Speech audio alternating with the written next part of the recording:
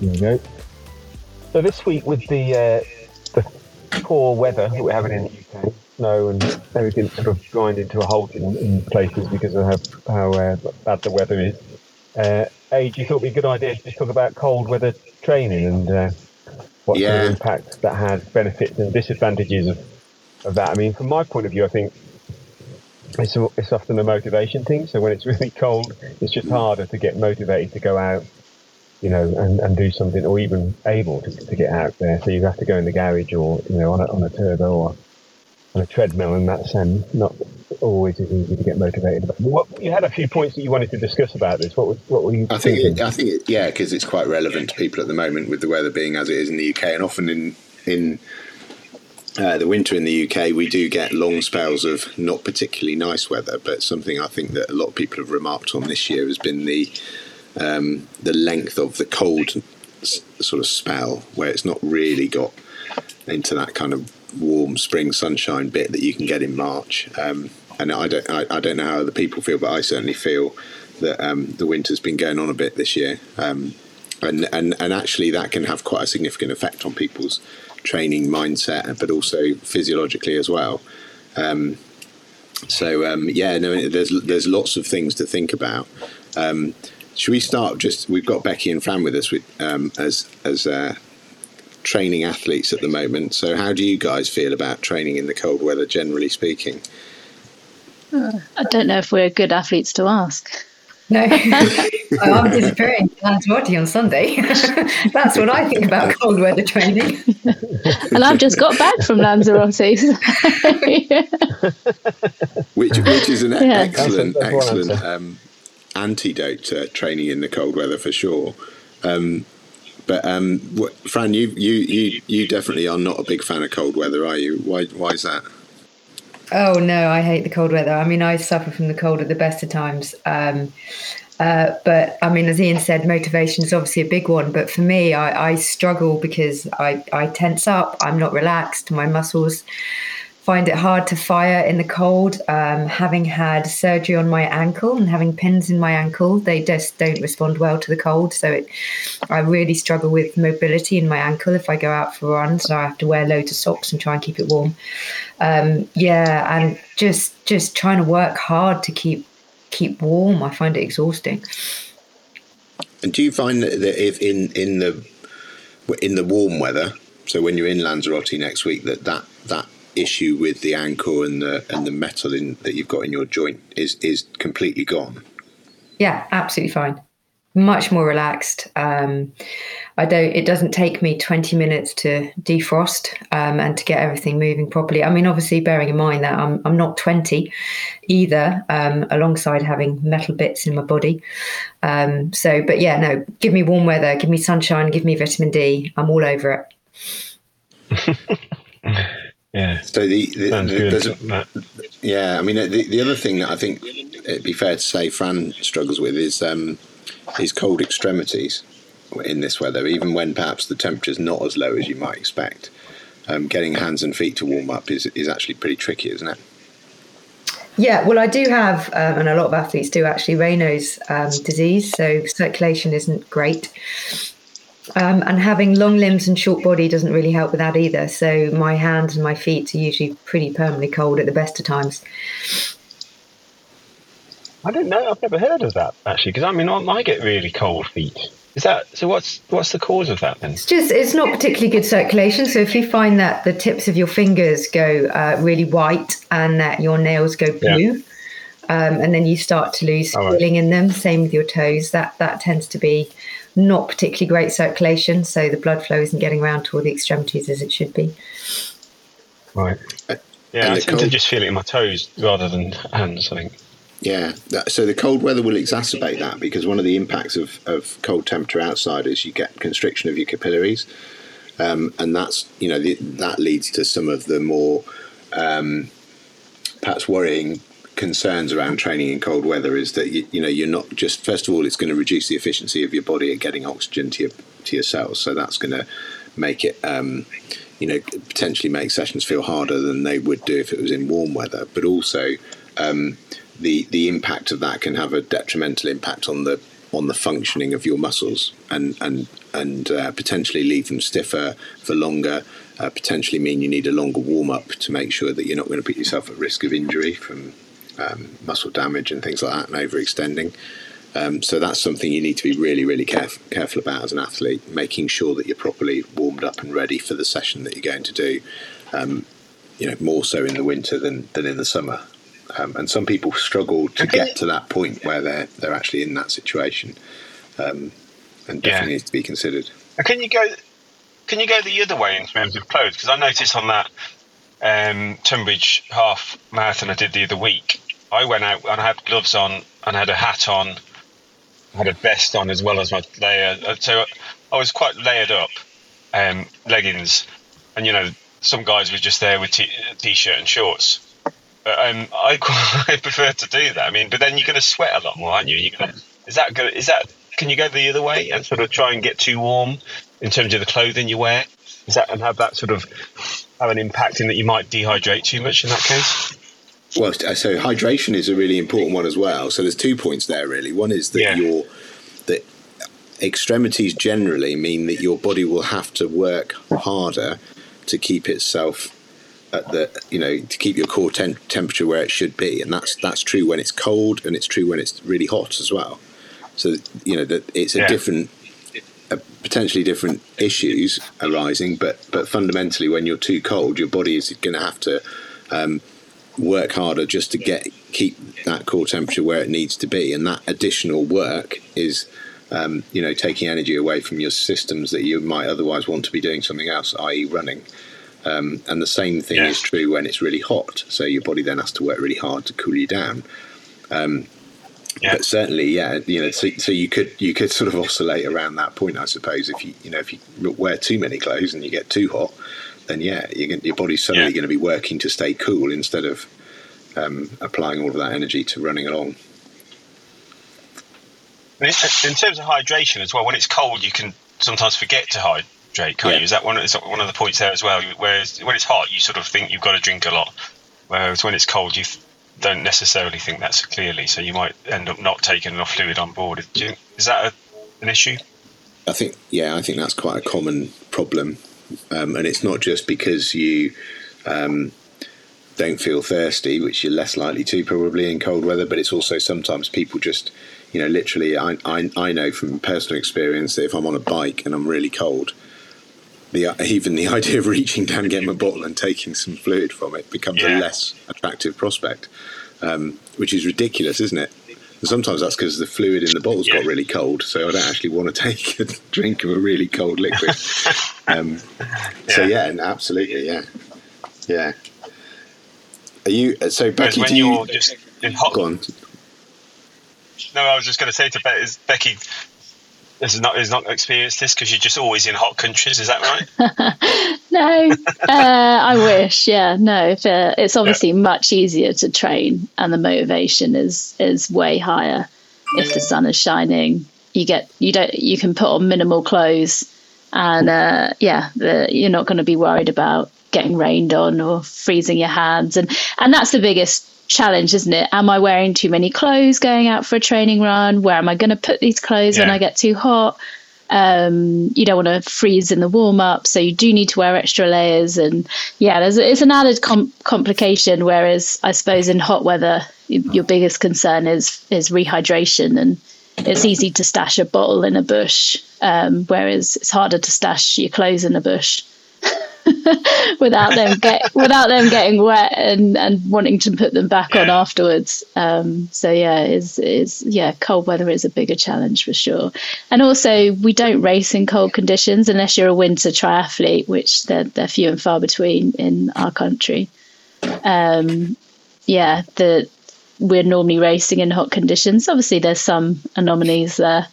You want to train in what kind of temperatures you're going to be racing in. Yeah, I mean, I noticed that one of the things that struck me on that Tunbridge Wells half was I'd pinned my number on, and so I couldn't really take my top off easily because the number was pinned to that. I just hadn't thought of that in advance, and you sort of think, could have come up with a better solution to that, really. But you need two so numbers. I just left it on. Two numbers, 2 layers. Like but then you're going to get even hotter. Every time you take a layer off, another number appears. I was going to say, the point that Becky just made about training and racing is a really, really important one. You know, at the end of the day, most of us, if we're going to plan, you know, maybe not so much if you're going to do Ironman Bolton, because fair chance the weather will be fairly chilly if you do that. Sorry, Ironman Bolton. But if you are going to go and race in warmer climates, you know, one of the big challenges is to try and get some acclimatization time ahead of doing that, because I know, you know, for instance, we're off to Gran Canaria in April, and we were there last year, and I had a good chat with a chap who was a really, really big Arsenal fan, actually, as it happens, and he really struggled in the race because he fundamentally went from, you know, 10 degrees in the UK and having trained all winter and feeling that he was ready for the race, to racing in 25 degrees, and that transition is incredibly difficult to make unless you're going to spend some good time in advance of the race out and there's lots of good reasons for that, but fundamentally, you know, you want to be able to get used to that and acclimatise to that, and your body will become efficient at delivering what you want it to deliver in those conditions. If you just shock it will find that much more difficult. Does anybody ever monitor body temperature during, you know, with it? I mean, I know F1 drivers do, for example, which is obviously a bit more money involved in that. But, you know, they monitor their body temperature, don't they, throughout a race and regulate it with, I think, the suits can cool them. Is that right? Or have I made that up? But, you know, is it a thing to try and, or is that just something you learn during your training, during your experience? I don't know any athletes, age group athletes, that monitor their body temperature during racing or even training. Yeah. I've not heard of it. I think you are aware that, you know, it's a lot hotter or a lot colder, and heart rate obviously can be an indicator. Yes. Yeah. Yeah. Yeah, absolutely. I mean, I think I've definitely noticed when I'm hot that I slow down. You know, it has an impact on my energy levels. Oh no, you take advantage of that though when people are racing in hot countries. Hot countries. Sorry, if it's a hot day. Yeah. Yeah. Because you know their energy levels are going to be lower. Yeah. It's unfortunately I can't swing it. I used to be able to swing it the other way and take advantage of cold, but my body doesn't seem to respond in the same way as it used to cold. But yeah, when it's hot, it's quite obviously it is quite physically impactful, but mentally it's impactful as well. And it's just trying to minimize that impact to your performance as best you can, with various tactics in terms of hydration, in a voice, because obviously you're all dealing with the same unexpected heat. It's minimizing the impact the best you can compared to your competitors. Yeah, strategy is super important there, isn't it? Because if you know, at the end of the day, you go into the race with a strategy for keeping cool. When we talk about monitoring body temperature, of course, your body, your brain is very, very good at monitoring your body temperature and reacts to turn on your natural cooling systems or heating systems or whatever it is, and you know that's why your energy levels reduce, because your body's working hard to do that. But if you go into the race with a strategy, which you want to preempt it, so if you know you're going to be running in 28 degrees or 30 degrees or whatever it is, you know, what's your strategy? Well, you know, simple strategies like every time I run through an aid station, I'm going to take 2 cups of water and pour them over my head. Whether I'm feeling hot already or not, that is what I'm going to do, because all you're doing is you're doing the job of the Formula One racing driver's suit, which is that you're putting in a strategy to keep your body cool, and that's going to work. Don't wait. It's like anything else, isn't it? It's like nutrition as well. Don't wait until you're feeling the effects of a lack of nutrition or being too hot or being too cold before you do something about it. And then you'll definitely benefit in a racing situation. Interesting. Yeah, that's pretty much sums it up. Yeah, and I suppose it also comes from learning, right? I've learned a lot in triathlons, I've learned to expect the unexpected. And you think that I would translate that directly into running marathons, but last year I did London, and I know that the weather changes because I've supported loads of marathons. But at London Marathon, like last October, they were like, the weather's going to be awful, so I'd planned it all out. And then what happened? It was sunny. It was really hot. I didn't have any salt tablets. So I had to find some on the course. It was just ridiculous. Yeah. So you think, even when you think you've mastered it, you forget. Yeah. I've got a vision of you running into the crowd saying, anybody got salt? Is that how did you find salt tablets during my partner had salt tablets, but when I went running up to him and was like, salt, I need salt, he was like, oh, the salt and vinegar crisps, here you go. And I was like, no, I don't want salt and vinegar crisps, I want the salt tablets. I'd stop halfway through a marathon and crack into a bag of salt and vinegar crisps. Fran, you're quite a big fan of salt and vinegar crisps, eh? Oh yeah, but I do save it for the end of the race, not during. That was the plan, to have them post-race, but for some reason Nick thought I wanted them halfway round. Yeah, interesting. So yeah, I mean, the motivation thing, just coming back to that, is critical, isn't it? And perhaps the other things that we haven't mentioned is that that some of the motivation to go outside and stuff is impacted by the potential extra dangers of. We're talking back to cold weather now, by the way. In the extra dangers of of exercising outside in cold weather, particularly cycling.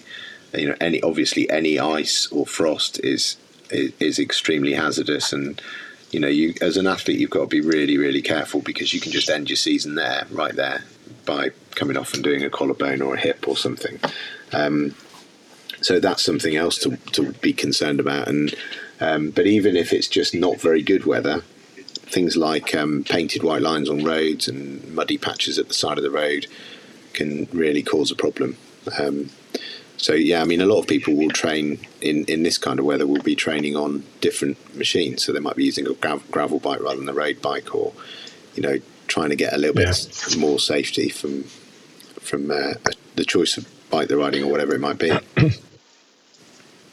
Mind you, that video of Tom Pidcock doing that descent with all that sand on the side of the road didn't seem to bother him. That was crazy, wasn't it? Yeah.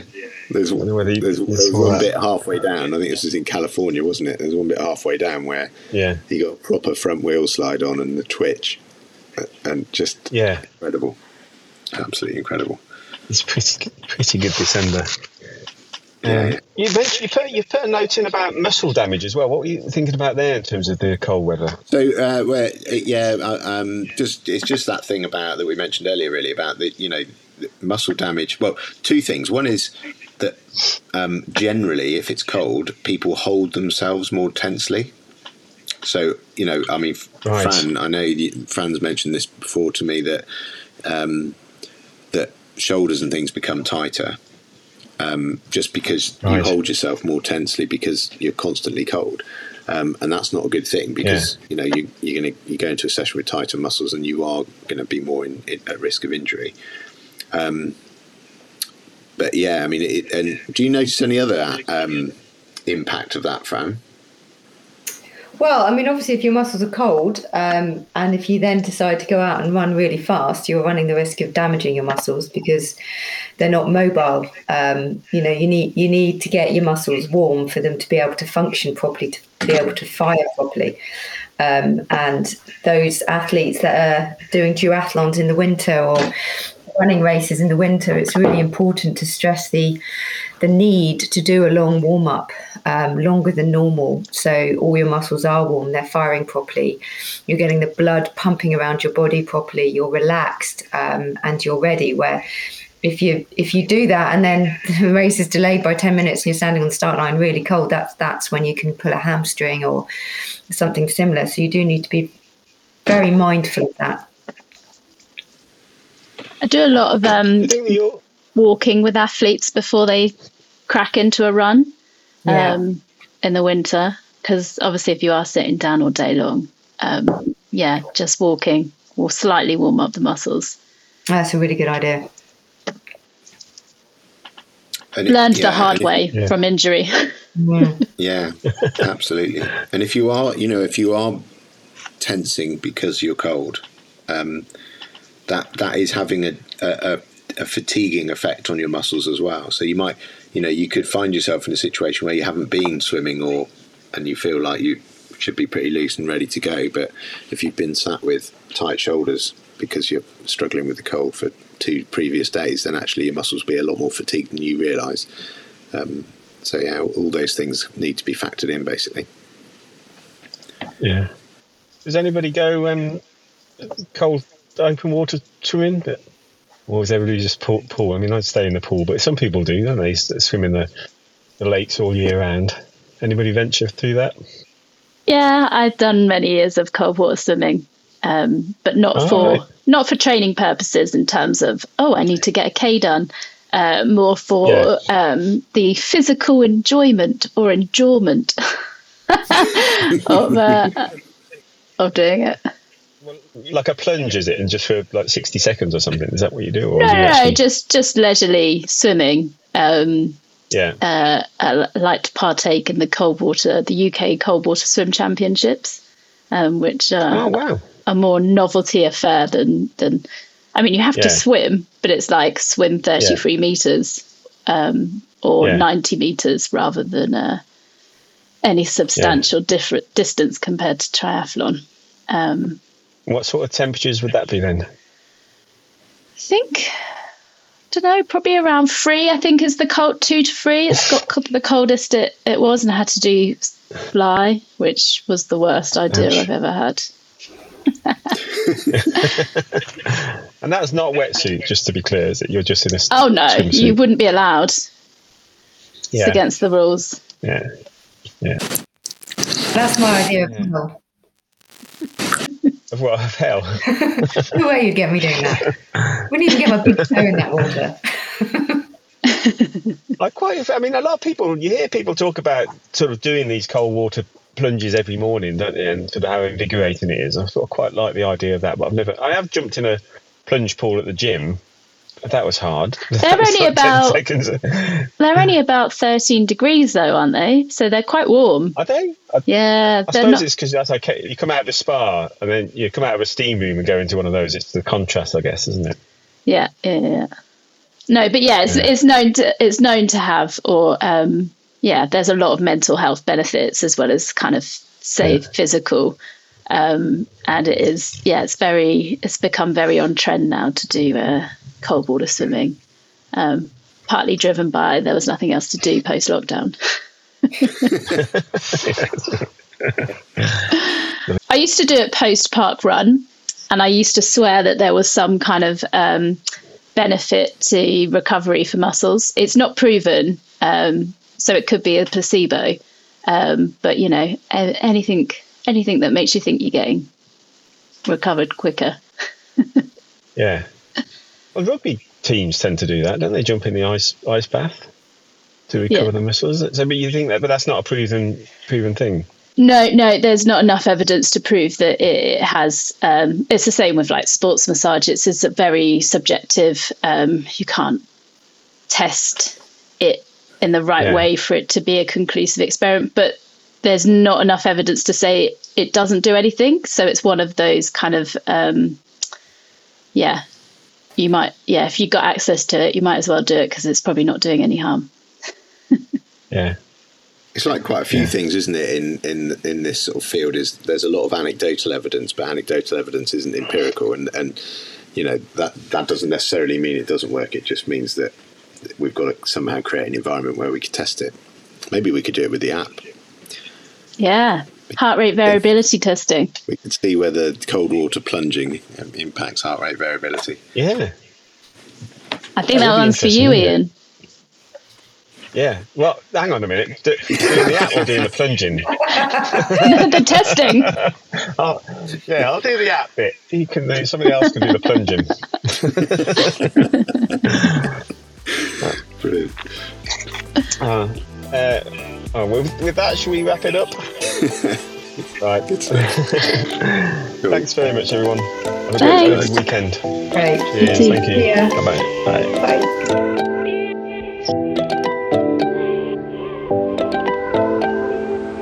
Bye.